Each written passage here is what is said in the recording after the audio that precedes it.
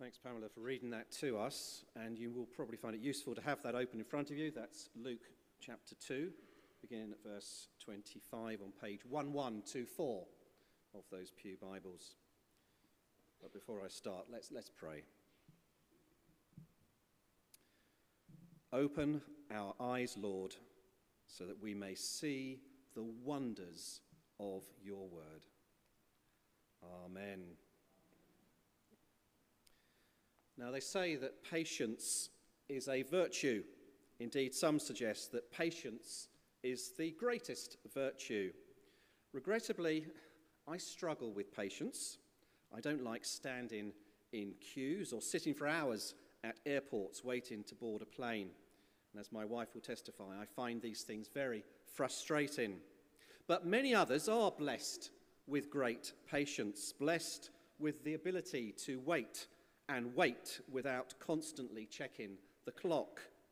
As most of you know, I love cricket, and over the years they've suggested that patience is what is needed to succeed in test match cricket. So, having been a lover of cricket for many, many years, two fine examples of people who have played with patience would be Geoffrey Boycott and perhaps also Sir Alistair Cook, both batsmen who have that ability to just wait until that bad ball comes, and the bad ball comes, and they knock that for four, or in Boycott's case, just a single. Simeon, who we meet here in Luke chapter 2, he had been a patient man. We're introduced to him, aren't we, in verse 25. Verse 25. He's described as someone who is righteous and devout, upright in the sight of the Lord. He's also said to be waiting patiently for what is described as the consolation of Israel, the time when the Messiah would come to Israel and redeem his people.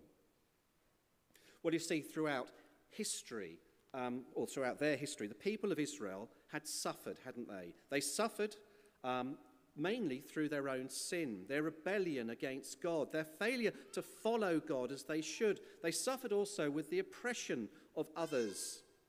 And the Old Testament is full of times when the land of Israel was overrun by foreign powers who knew the strategic importance of this area, which connected Africa, Europe, Asia.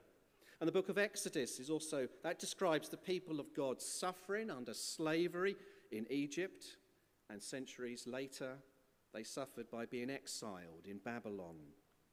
In short, they were what could be described as a deflated people in spiritual doldrums, in need of consolation. God's people needed comfort, a permanent comfort from the Lord, which had been promised to them long ago.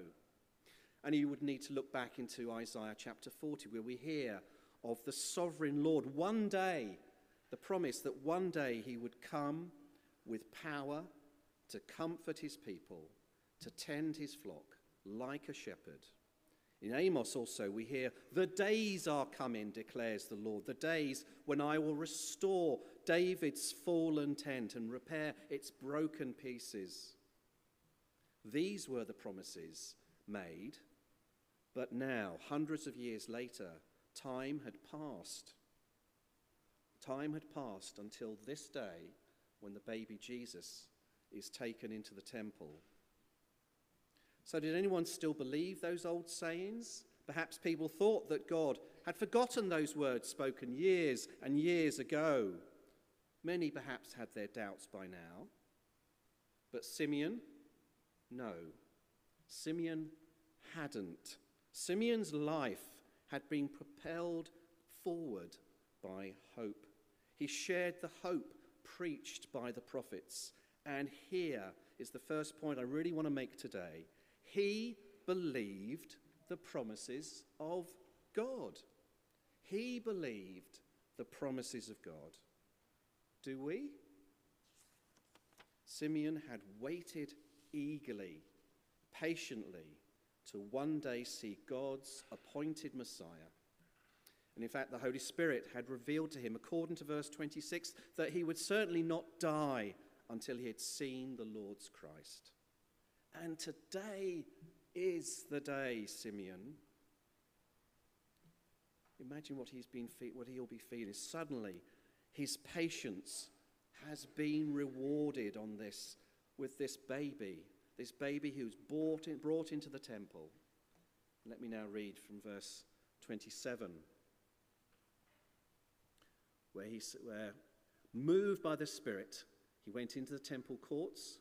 When the parents brought in the child Jesus to do for him what the custom of the law required, Simeon took him in his arms and praised God, saying, "Sovereign Lord, as you have promised, you now dismiss your servant in peace. For my eyes have seen your salvation, which you have prepared in the sight of all people, a light for revelation to the Gentiles and for glory to your people Israel." Now everyone gathers around a newborn baby. There's something so exciting to see a child within its first few weeks of life.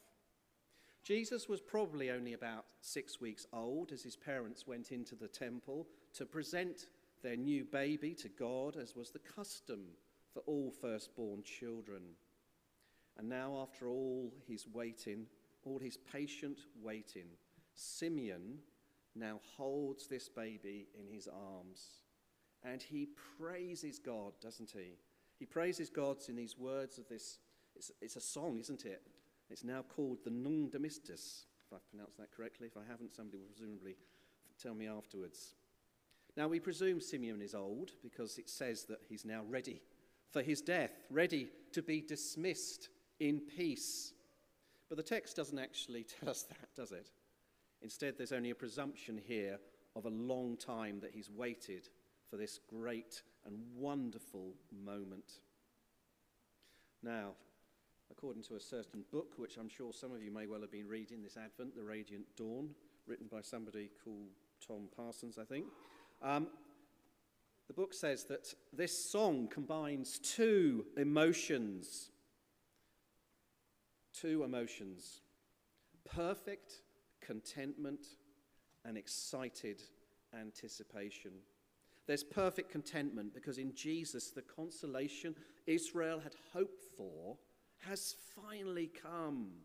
Total salvation lies wrapped in the arms as Simeon cradles the fulfillment of all true hope.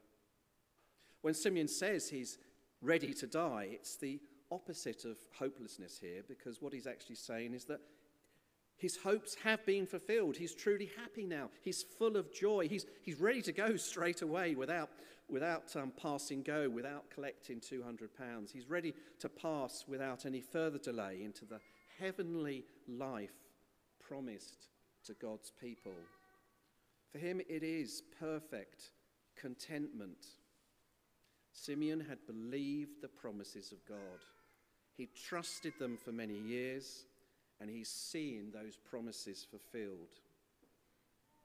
There's also excited anticipation because Jesus will be a light for revelation to the Gentiles. He's not just there as Saviour of Israel. He's going to be the Saviour of the whole world. And in the Old Testament, God's purposes had centred on Jerusalem, and that's why Simeon was there. But God's purposes were always intended for the whole earth. And this is excited anticipation from Simeon. Sign is also of him responding to God's call. And that's my second point today. He responded to the call of the Saviour. He responded to the call of the Saviour. Have you? Will you? Well, as Christians living here in the 21st century, we need to be patient, don't we? Jesus has promised that one day he will return again. But that promise was, of course, given over 2,000 years ago. Do we still trust and believe that promise? Are we eagerly anticipating Jesus' return? Do we think perhaps God has forgotten us? Some might. But Simeon believed, and and he responded to God's call.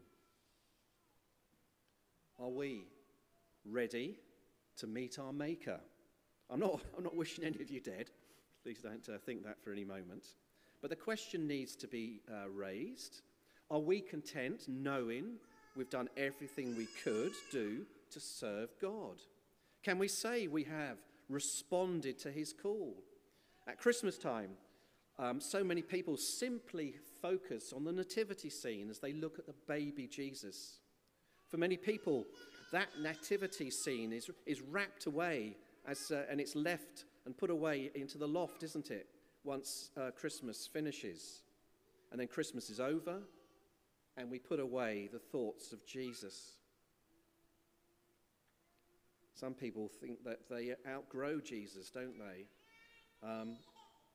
Think we can just leave him as a baby, forget about him maybe.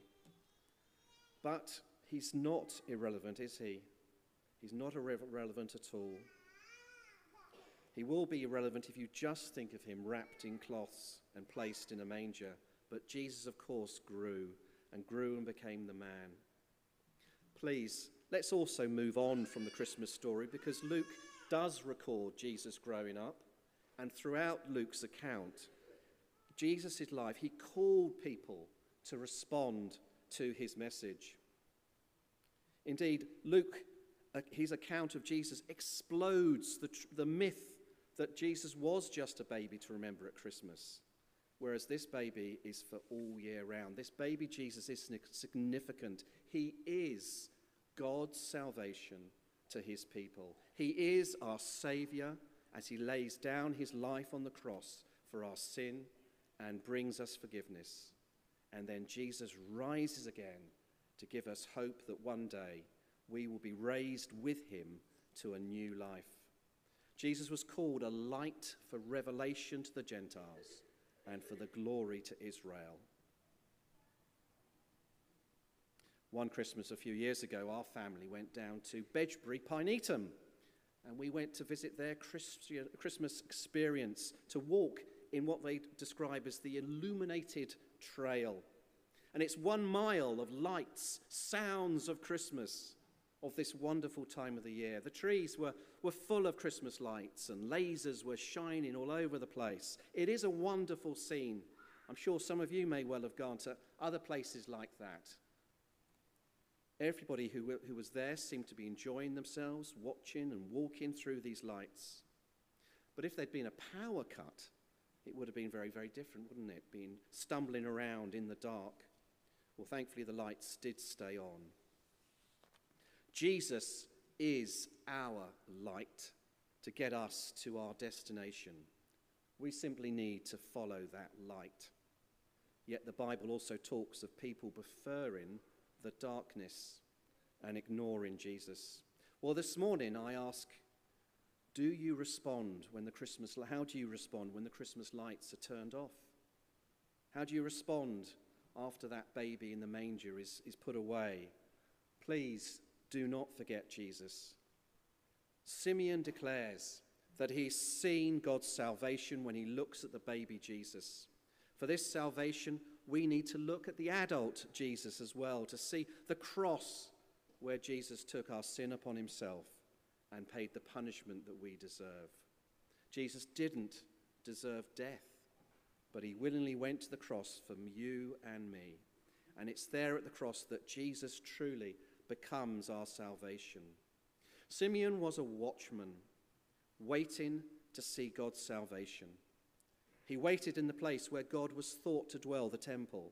He wanted to be in the place where God was holding on to, a place where he was holding on to God's promises. Now, this was not some vague hope, like the hope I have that Norwich might one day get back to the Premier League. But no, this was not wishful thinking.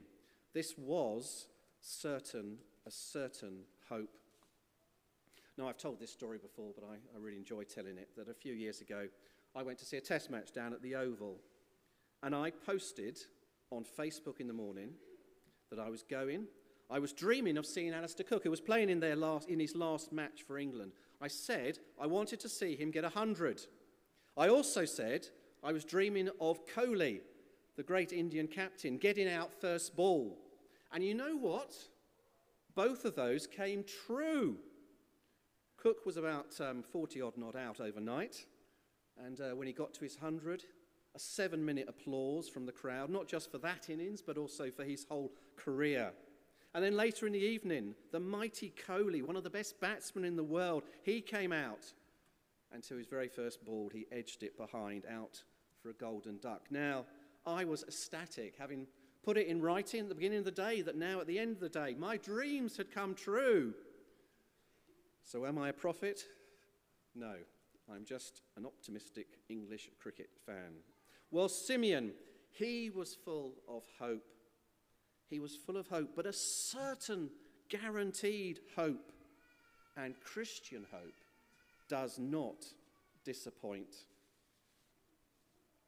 Hebrews chapter 11 reminds us that faith is being sure of what we hoped for and certain of what we do not see. Simeon demonstrated great faith, and this song is full of praise. Praise to the bright light. Praise to the overwhelming light to the Gentiles. Have you seen this light? Simeon believed the promises of God. Do you? Simeon responded to the call of the Saviour. Have you? Will you? But there was turbulence ahead, wasn't there? Look at verses 33 to 35, what he also says. The child's father and mother marveled at what was said. Then Simeon blessed him and said, "This child is destined to cause the falling and rising of many in Israel, and to be a sign that will be spoken against, so that the thoughts of many hearts will be revealed, and a sword will pierce your own soul too." Blessing is possible through Jesus, but there's also an explicit statement here of turbulence, the turbulence that Jesus will bring. Jesus, you see, exposes hearts. He exposes the thoughts of many hearts. Jesus holds a mirror to our hearts, to people's deepest motives. Many times people queued up to test Jesus, only to find themselves exposed. The rich man asked, "What must I do to inherit eternal life?" And then Jesus spoke of the parable of the Good Samaritan, told him to go and do likewise. Well, Jesus forces a decision. We must either be for him or against him. If we wrap him away after Christmas, we are rejecting him. But if we take him seriously, then we must believe and accept him. We must respond to him and follow him. Jesus determines destinies.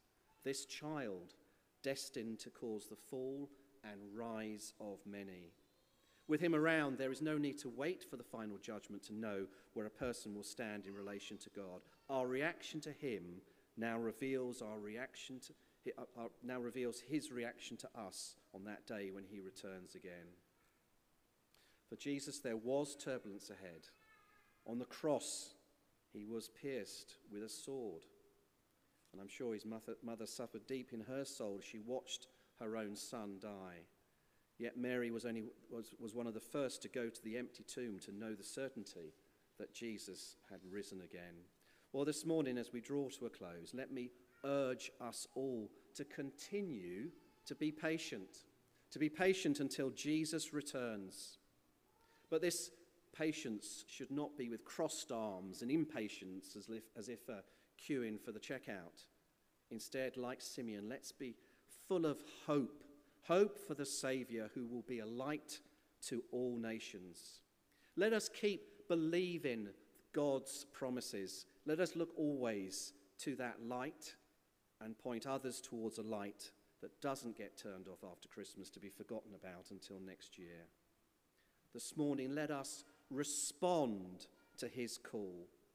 And let us urge others also to respond to that same call, to turn back to Jesus, to follow him, to give him the glory he deserves, not just at Christmas, but throughout the year.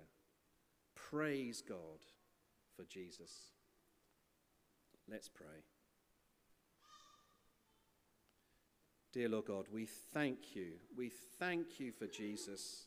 We thank you for this glorious and wonderful salvation you gave to console your people. Forgive us, Lord, if we are restless, if we are impatient in any way as we wait for Jesus' return. Shine in us today. Give us contentment. Give us that excited anticipation as we look forward to the day when Jesus will come back. Help us always to believe your promises in the meantime and to respond to your call upon our lives. Amen.